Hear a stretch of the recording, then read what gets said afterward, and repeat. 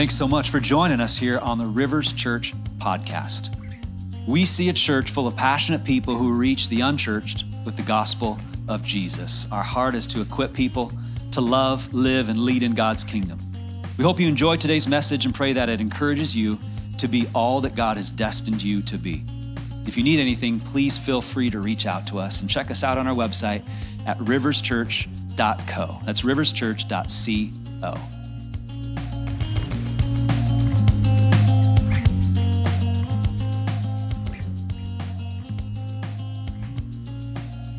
Well, hey, let's dive into the message here today. You're in for a treat. I brought in a friend of mine today that I got to know a little over 2 years ago, maybe 2.5 years ago. And many of you know I was on this journey of just kind of praying and thinking and studying and wrestling with how should the church, especially in America, disciple. It's pretty much the main thing Jesus told us to do. You know, he called us to love people and then make disciples. And so how do we live that thing out and just do the best we can with this mission Jesus has given us? And I think it's a pretty important thing for us to figure out. And I was just wrestling through that, praying for that. I got introduced to Pastor Sandy, who's going to be preaching here this morning. And he's just an amazing, godly pastor for several decades, and now is full-time. He was already a part of this group called the Bonhoeffer Project, which basically helps train pastors, and doesn't even really train them as much as take them on a journey through wrestling through the gospel and the kingdom gospel, and then how can you disciple people in your church. And when I met with him and he explained what this Bonhoeffer journey, this Bonhoeffer project was, I'm like, that is exactly where I'm at right now. And so I jumped in, had a blast, learning, growing. We've been on this initiative for the last 2 years of experimenting, we could say, of how do we disciple in the church. And we're getting ready to launch our final phase and dive into that in the next few weeks, which is pretty exciting.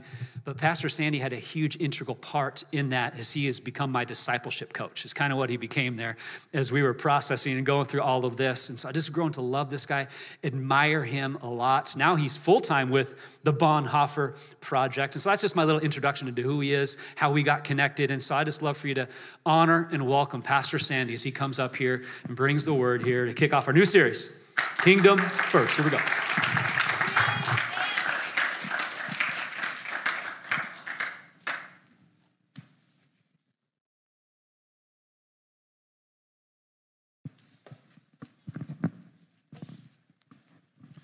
Hi, church. Great to be with you guys.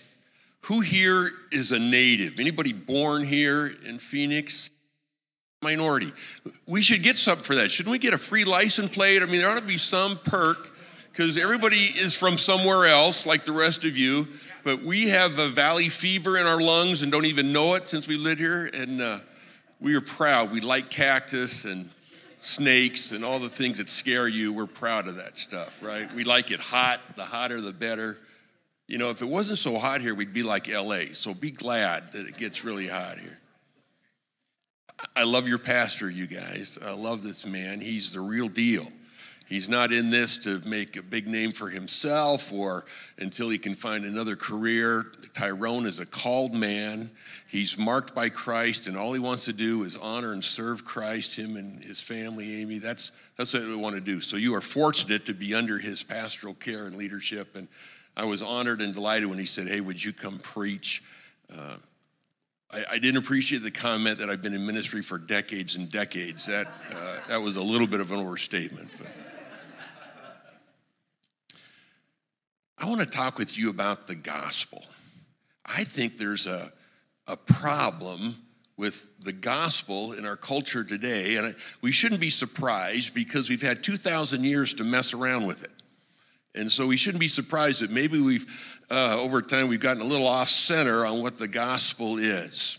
And so what I want to do is have you think with me about the gospel of the kingdom, because we're going to make kingdom first. And I love that call. And to do that, we got to know Jesus, as we're going to see in Mark chapter 1. I hope you have a Bible with you. We'll look in Mark chapter 1 today. But he was preaching the kingdom, the gospel of the kingdom. So we're going to try to get our hands around that a little more. But let me tell you my story, because how I came to Christ kind of set the course for what it meant for me to be a follower of Jesus. grew up here, lived in Southern Cal for a little while, but went to high school here and went to Arizona State. And I was in a fraternity and I became president of the fraternity, and I was in student government. I was a devil's advocate. And now, wait a minute before you judge me about that. That's where you would go around to high schools and tell them why they should go to ASU and not U of A. That's kind of what we did in there. But I was doing a lot of the right stuff, but there was this emptiness inside. In fact, I would tell you that when I was a little boy, I remember asking my mom, why am I me? Why am I in this body and not in Tyrone's body? So think about that. As a young boy, I didn't know anything about the spirit or the soul, but I knew that the real me was inside this physical body. And I wondered why. Why am I in this one and not in yours? And that continued this question of, why am I here? What is this about? And as I got into college, I was haunted by, that old song, Is This All There Is? So what happens now? I get a degree, and I get a wife, and I get a job, and I get a house, and a mortgage, and a pension, and then I die. Is this all there is? So now it's Sunday morning. I'm ill from too much fraternizing.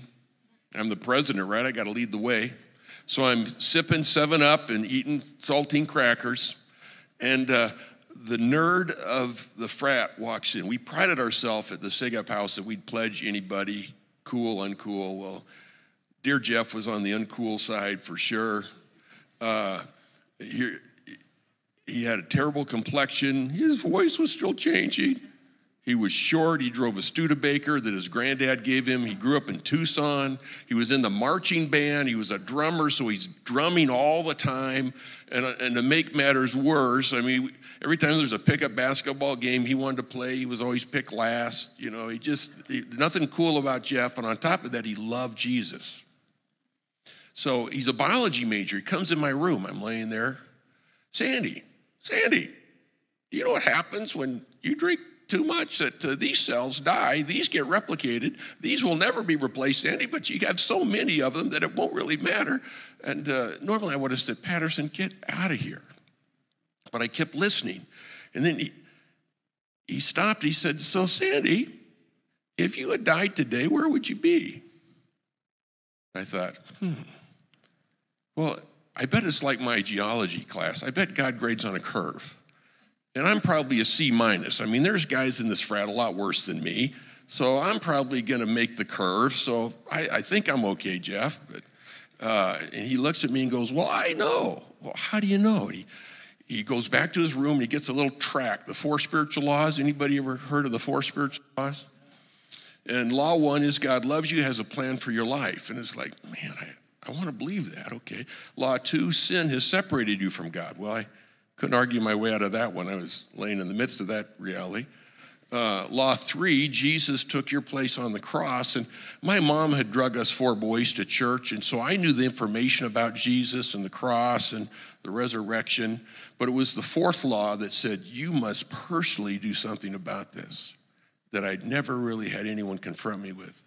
And I think the verse there was John 1, as many as receive him, to them he gives the right to become children of God. And Jeff said, you wouldn't want to pray this prayer, would you? And it's like the room got thick, you guys. And I just knew, I think I've found what I've been looking for all my life.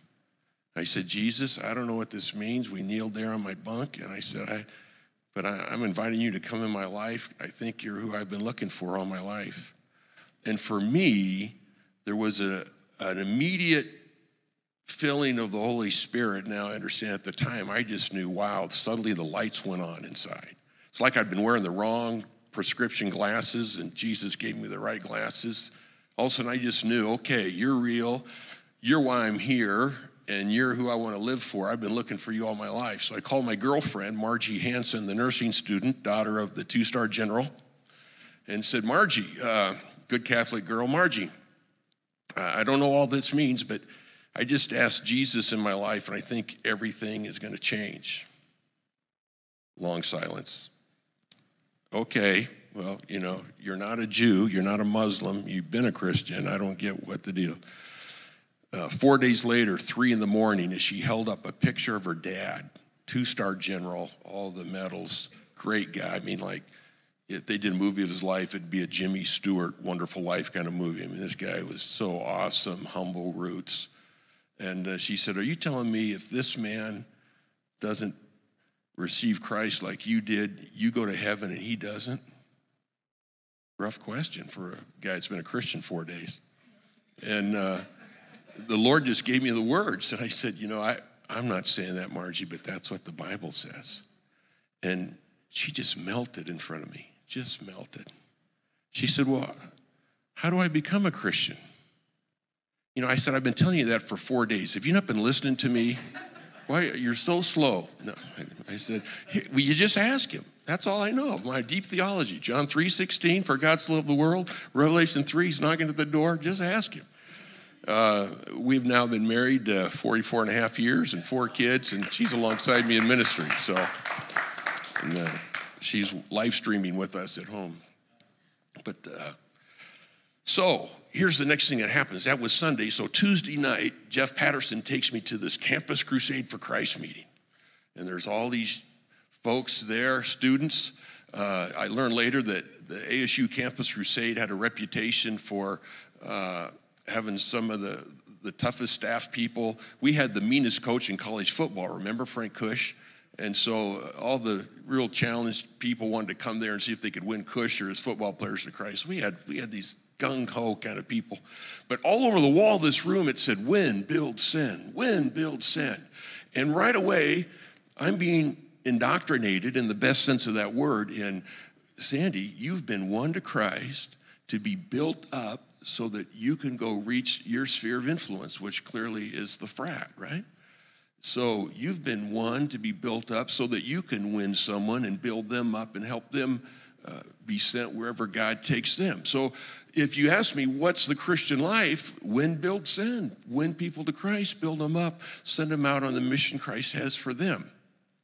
Well, then I had the tragic discovery of going back to my old local church. And I saw that there was no win, build, send. It was sit, soak, and sour. And I told the pastor what had happened to me, and his eyes just kind of glazed over. He had no understanding of what I was talking about. So right then, if you'd asked me, what are the top 100 careers you'd like to consider, being a pastor was 99 or 100. It was just not going to be on that list.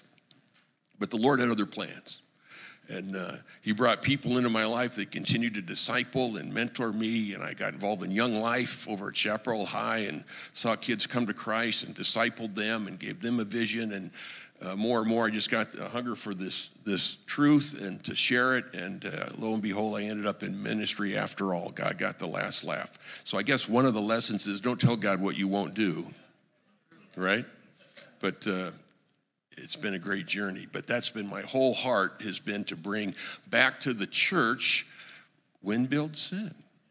Now, is that how you start with Christ? Is really hard to overcome, whether it's for good or for ill. So if you started with Christ and someone said to you, just pray this prayer. You want to go to heaven, don't you?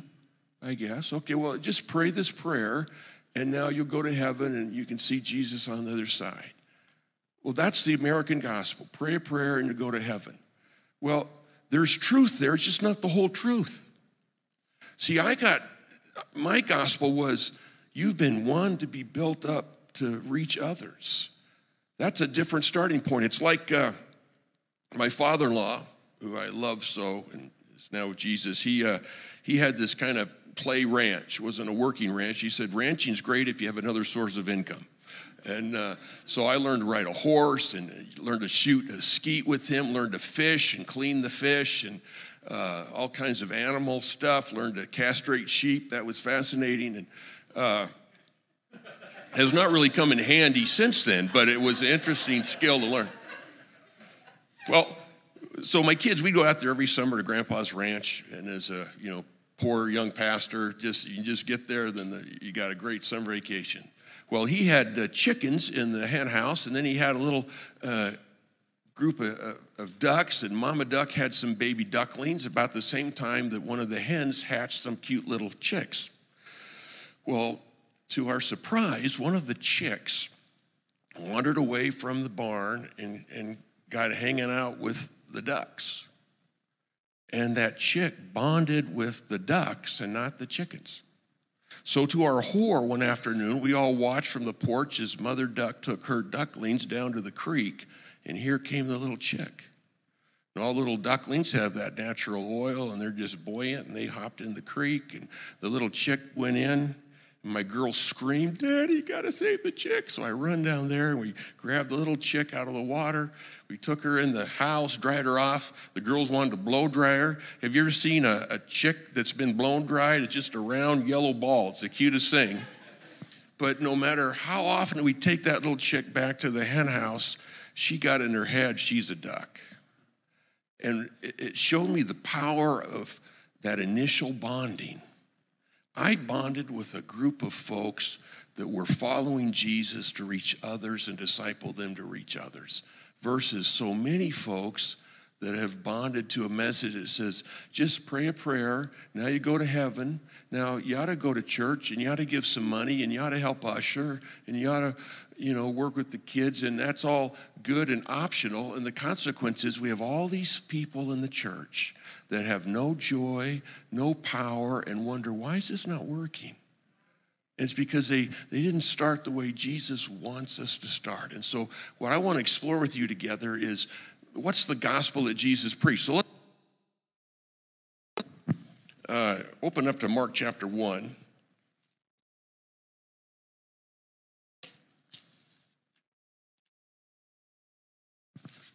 Mark's a great gospel. It's kind of the American gospel. It's short. It's like it has ADD. It's right to the point. Mark's, one of his favorite words is immediately. It's like he's going along, and then immediately they went over here, and then immediately, and which it kind of fits the American attention span. So it's a good gospel for you and I to fall in love with. But one of the things I love about Mark is there's more watching what Jesus is doing than what he's saying. And that's important. Sometimes we jump right to the cross and what Jesus did on the cross. He spent 33 years before the cross doing some things that would be good for us to know about.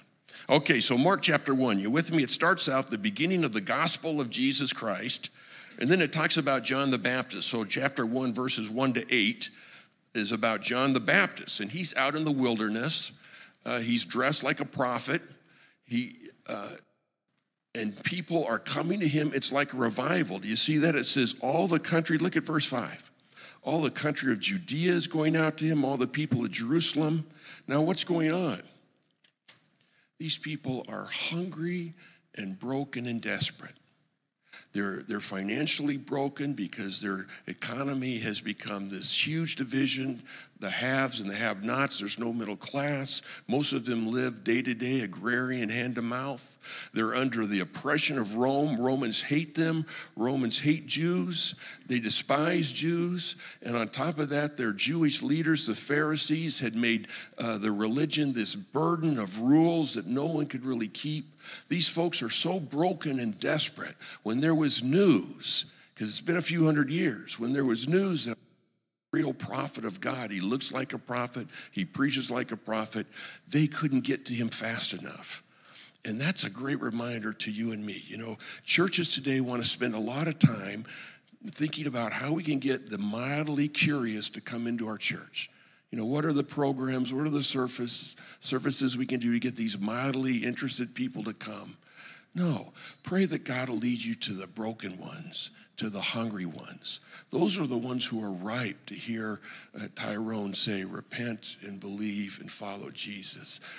That's the ones you should be praying and looking for. And they're probably already in your sphere of influence if someone would just reach out to them. So this broken community is running out to John the Baptist, and he's telling them, okay, I want you to repent. That's a great word. That's a word we've lost in the gospel now.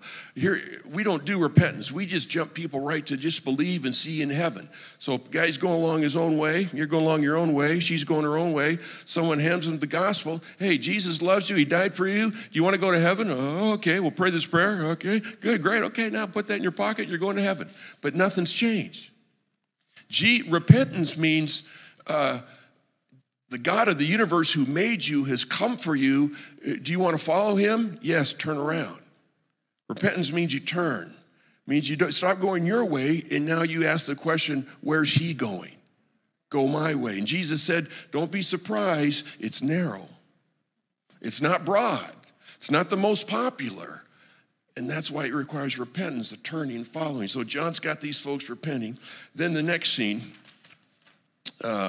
scene 2 of Mark chapter 1, verses 9 to 13. You got that? 9 to 13. What is it? The baptism of Jesus. Great picture. Comes out of the water. John can't get over the fact that he's asking him to baptize him. Jesus comes out of the water. The Holy Spirit manifests itself as a dove coming down to showing people that the Spirit of God is anointing this man for his ministry. And then I love this scene. It's verse 11. It's like the Father is watching all this. He just can't restrain himself. He just can't hold it back. And he tears open heaven. Can you imagine the sound of the Father's voice? Can you imagine how the whole ground must have shook? And what does he say? Oh, this is my son. I love him. My translation's a little wooden. You are my beloved son. That's a little understated. I think he said, this is the one. This is him. This is the one I told you about. This is one Moses told you about. Isaiah told you about him. And now here he is. This is my son, and I couldn't be more fired up about it. The Father blesses his son with those words of affirmation. And then the next thing that happens is Jesus starts his ministry, right? No. Did you read the verse? See, caught you. Verse 13, what's the next thing that happens? He's driven, impelled into the wilderness for an encounter with his enemy. And just a little side note as we keep moving here. This is what God does with every one of his kids. David, you're going to be the next king of Israel. Yeah, I'm going to whip that Philistine. Yeah, man, he whips that Philistine. All right, I'm king. No, you're going to be on the run for 10 years in the wilderness. Moses, you're my man. Yeah, I'm your man. You got a great education here in Egypt, and you got all the gifts, and yeah, I'm here to save my people. Wrong. You're going to be in the backside of the desert for 40 years.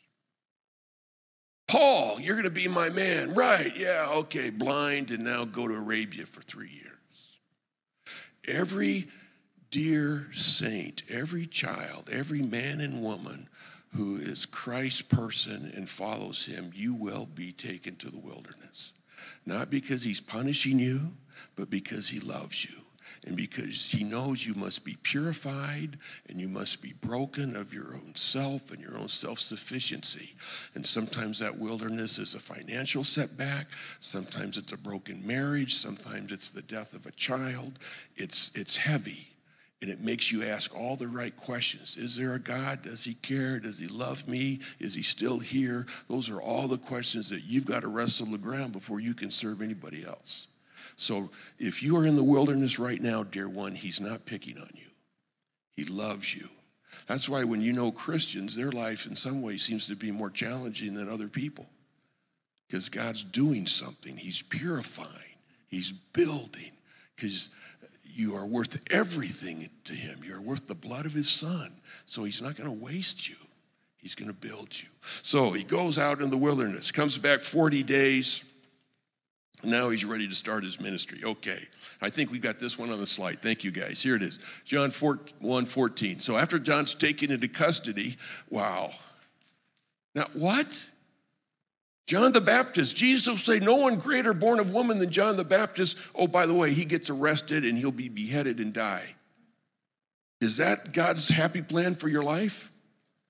Sometimes. John's taken into prison. Jesus comes into Galilee, he's preaching the gospel, saying the time is fulfilled. What you've been longing for is happening. God's fulfilling all the prophecies. The kingdom of God is at hand. It's in me right here, right now. And here's what I want you to do. I want you to repent, turn, believe, and then look at verse 17. I want you to follow me. Oh, wait, you say. No. Follow me was just for the disciples, not for everybody. That's what we've done. We've taken Jesus' gospel, we've dropped off the most important part. Repent, turn around, believe that I am God in the flesh and that I know you and I've come for you, and then follow me. Follow me. That's the adventure. That's the joy. Follow me. Let me show you. Look at Mark chapter 8. You can look at Mark chapter 8, verse 34. We've got that one. Jesus summoned the crowd. So whatever he's going to say isn't just for the disciples. It's for anybody that'll listen. Jesus summons the crowd and his disciples and said, if anyone wants to come after me, anyone can, friend. It's grace. Anyone can come, male, female, no age limit, no gender, no race, no education requirement. Anybody can come, but if you're going to come, you must deny yourself, take up your cross, and follow me. There's the Jesus invitation. Now, what we've done over the years, because that feels intimidating, we've told people, well, that's for the really committed. When you're really committed, then you can deny yourself and take up your cross, but that's optional. And that is a great disservice. That's a tragic thing we've done with the gospel. Jesus is not threatening you. When he says you must deny yourself and take up your cross, he's not saying it like this. Well, you better deny yourself. I'm going to make you not enjoy anything. And everything you enjoy, I'm going to take away. I'm going to make you take up my cross of a sober, sad life. That's not what he's saying. He's saying what every good coach says. Anybody here have athletic ability at one time in your life? Yeah, right. Anybody here have a good coach? Yeah. If a coach is worth the salt, what he'll say is, I want to make you a great athlete, but to make you a great athlete, you got to come to my practice. Oh, no, coach, I'd like to go over there to that high school's practice, and then I'd like to watch some video by this guy, but I'll show up at the meet and run for you. I'm sorry, the coach would say. Anybody can join my team, but you've got to say no to all the other suitors. You got to say no to all the other programs and coaches and just follow me. Jesus is not being mean. He's not being killjoy. He's just saying this is the way it works. I want to make you awesome. I want to make you like Tyrone. I want to make you a sold-out follower of Jesus, but it'll only happen if I've got all of you. That's what he's saying. If you learned a musical instrument, any musicians, anybody get piano lessons, even if you hated it, guitar lessons? You know, you can't have 6 teachers. You got to have one teacher that says, okay, we're going to learn these chords, we're going to learn these notes. You can't have 6. That's all Jesus is saying. This will never work unless you say no to everybody else, including yourself, and follow me. That's what he's saying in Mark 8. It's not a threat. It's just the way life works. That's why we say when a couple gets married and they come up to the altar, and I've done a lot of these, and the husband and the wife stand there, and in the old writings, the old ceremonies, one of the things they'll do is the pastor will turn to the congregation and say, is there anyone here who has any reason why this couple shouldn't be united? Have you ever been in a service they do that? Man, the room goes quiet. You know, what? You know, and that old girlfriend he's still sleeping with stands up and goes, whoa, wait a minute. But that's the point. What he's asking, the pastor's asking, is as far as you all are aware, have they said no to everybody else? Are they ready to say yes to just this one? I mean, I'm not going to do the ceremony when I know the gal's thinking, well, you know, if old Bob doesn't shape up, I've got Joe and Tim over here as plan B and C. That'll never work. You got to forsake all others. That's all Jesus is saying. It's not a threat, but we've made it something hard and for the really committed. Folks, that's the gospel. Follow me. It's free. It's of grace, but make no mistake, it will be the most challenging thing you ever do, and it'll be absolutely worth it. Absolutely worth it. But don't undersell it. Don't soft sell it. Don't tell people, oh, sure, you can come to Jesus. You don't have to change anything, and he loves you. Just come as you are. I mean, you know, there's just enough truth there to make it lethal. No, it's absolutely free, but it's just him. It's just him. That's the gospel. You don't believe? Let's see what Paul said. Let's look at Romans 12, but don't pull that slide up yet. I want to surprise him with it. Thank you. So, the book of Romans, 16 chapters. The first 11 are all about the gospel of grace. Chapters 1 to 3, how everybody falls short of the glory of God, whether you're a religious Jew or a pagan worshiping a tree, you're all as lost as the other person without Christ. Then he talks about the whole issue of faith, chapters 4, 5, and 6, that it takes faith. Faith is what God's looking for. Faith, and by the way, in chapters 4, 5, and 6, faith is always manifested, always made known in obedience. So it's not just faith that says, yeah, I believe that. It's faith that will result in some obedience, some action. Abraham proved his faith by being willing to sacrifice his son. Moses proved his faith by following God's call. So faith is proven by obedience. So then chapter 7. Oh, I'm so grateful for Romans 7. Anybody glad for Romans 7? Where Paul says, have you ever found yourself doing the very thing you didn't want to do? He's a Christian writing that, you know. I know inside I want to do the will of God, but I see this war in my members. It makes me want to do something else. I'm so grateful Romans 7's in there. But then the hope is chapter 8. Who loves Romans 8? Anybody love Romans 8? Yeah, man, your hand went up fast, brother. You know Romans 8, yeah. Why do we love Romans 8? Because all things work together for good to those who love God. Why do I love Romans 8? The Spirit prays for me when I don't even know how to pray. I love Romans 8 because it says I am called and chosen, set apart, and I am going to be glorified, and nobody can stop that, and no one can separate me from the love of God. If God's for me, who can be against me? How can you not love Romans 8? If you don't know Romans 8, I don't know what you've been reading, but you better read that this year. You're going to love it. It's going to be your go-to. My Romans 8 is so worn out. I go there all the time. Because it's my treasure chest. It's my IRA account in Jesus. It just reminds me I'm rich. This is who I am in Christ. Not because of what I have performed, but because of his great love. So, all right, and then we go to 11. Look out. Who's waded through Romans 9:11? Anybody live to tell about it? It's heavy stuff. It's the sovereignty of God. It's not democracy, Romans 9:11. It's God is sovereign. I'll choose who I want to choose. I'll do what I want to do, and nobody can stop it, and I don't have to explain myself to you. As Paul will say in Romans 9:11, who are you, O man, to say to the Creator? Can the clay say to the potter, hey, I don't want to be that? No. So you are not about to tell God how you want to run the universe, really. And that's Romans 9:11. So by the time you get to chapter 11, you are full of gratitude and you are broken of your pride and how smart you are. And now, chapter 12, here comes Paul's invitation. This is Paul's gospel invitation. All right, throw it up there. Therefore, I urge you, I beg you, brothers and sisters, by the mercies of God, that is, in light of chapters 1 to 11, I urge you to present your body a living and holy sacrifice. There's nothing there just to pray a prayer and go to heaven. What is he asking for? Your whole person, your whole body is your sacrifice. That should be your response. That's your spiritual service of worship. Then you won't be conformed to this world. Next slide. But you'll be transformed by the renewing of your mind so that you may prove the will of God, which is good and acceptable and perfect. See, every time I do in church, I ask people, what do you want to have a preaching series on? It's always three things. I don't know if Tyrone's experienced. One is end times, when's he coming back, marriage, and what's the will of God for my life? That's Christians are always asking that question, how to fix my marriage or get married, when's Christ coming back, and what's God's will for me? And those are great questions, but the answer to the will of God is, does he have you?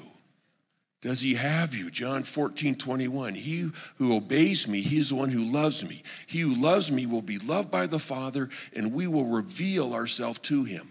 The one who has not given Christ their all, who is not a follower, who has not said, Christ, I'm yours, will always struggle with the will of God. It'll not be clear to them because they're double-minded. James chapter 1, they can't decide who they are and what they want.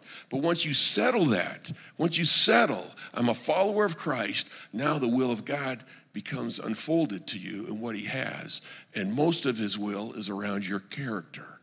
You becoming a person that loves God and loves others well and disciples others. That's the bottom line of his will for you. It's not so much, is it this house? Is it this car? Is it this guy? Those matter, but the bottom line is, are you following me? And as we follow him, he begins to unfold things that blow our mind, how he cares for us and the opportunities. So that's the gospel, dear one. It's like football. Football is 50,000 people who desperately need exercise. watching 22 who need to desperately sit down and rest. And that's the church. That's the church. We got a lot of fans, a lot of spectators, and a bunch of Tyrones running around doing everything, killing themselves. That was never Christ's plan. It's more fun to play than to watch, isn't it?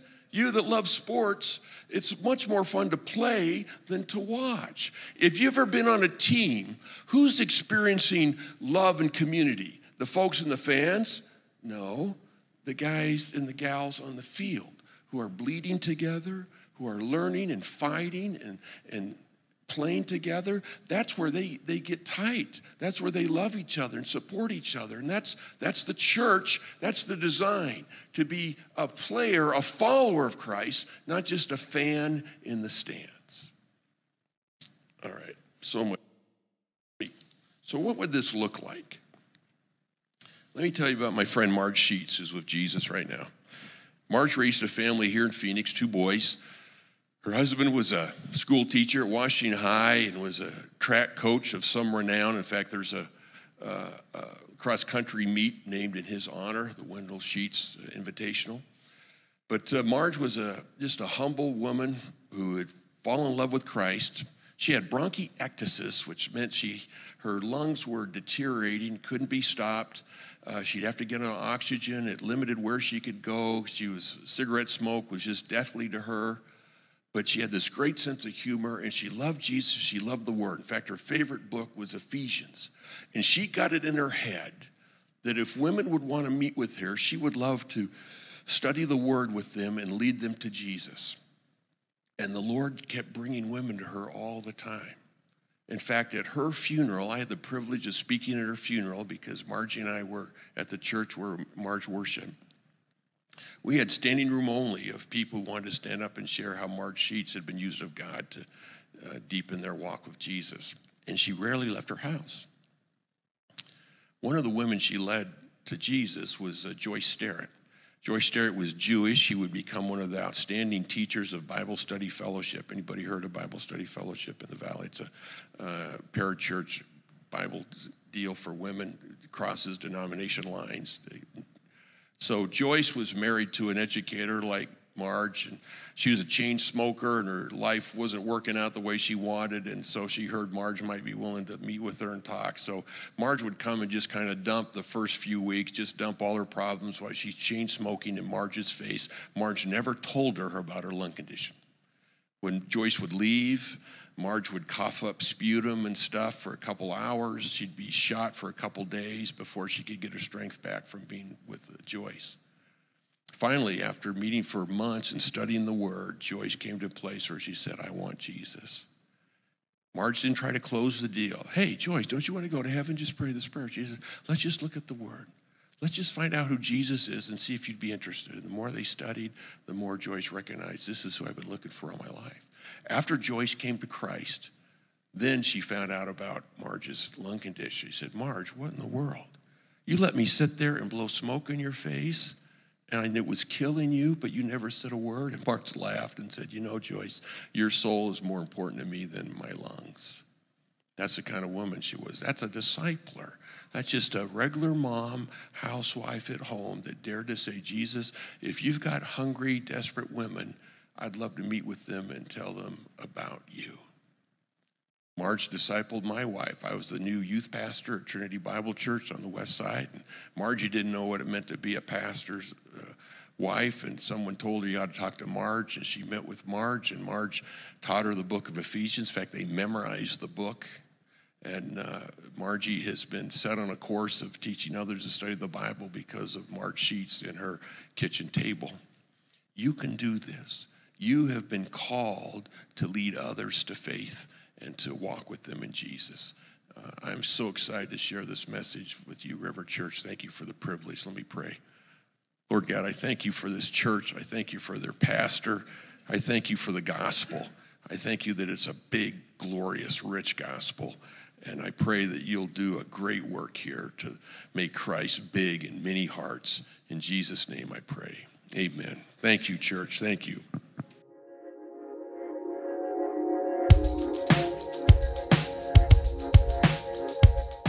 Thanks again for listening to this message at Rivers Church. We'd love to have you subscribe to this podcast if you haven't already. To learn more about what's going on in the life of our church community, check us out at riverschurch.co. I pray that this week you would walk in the power and the presence of God. Thanks for joining us.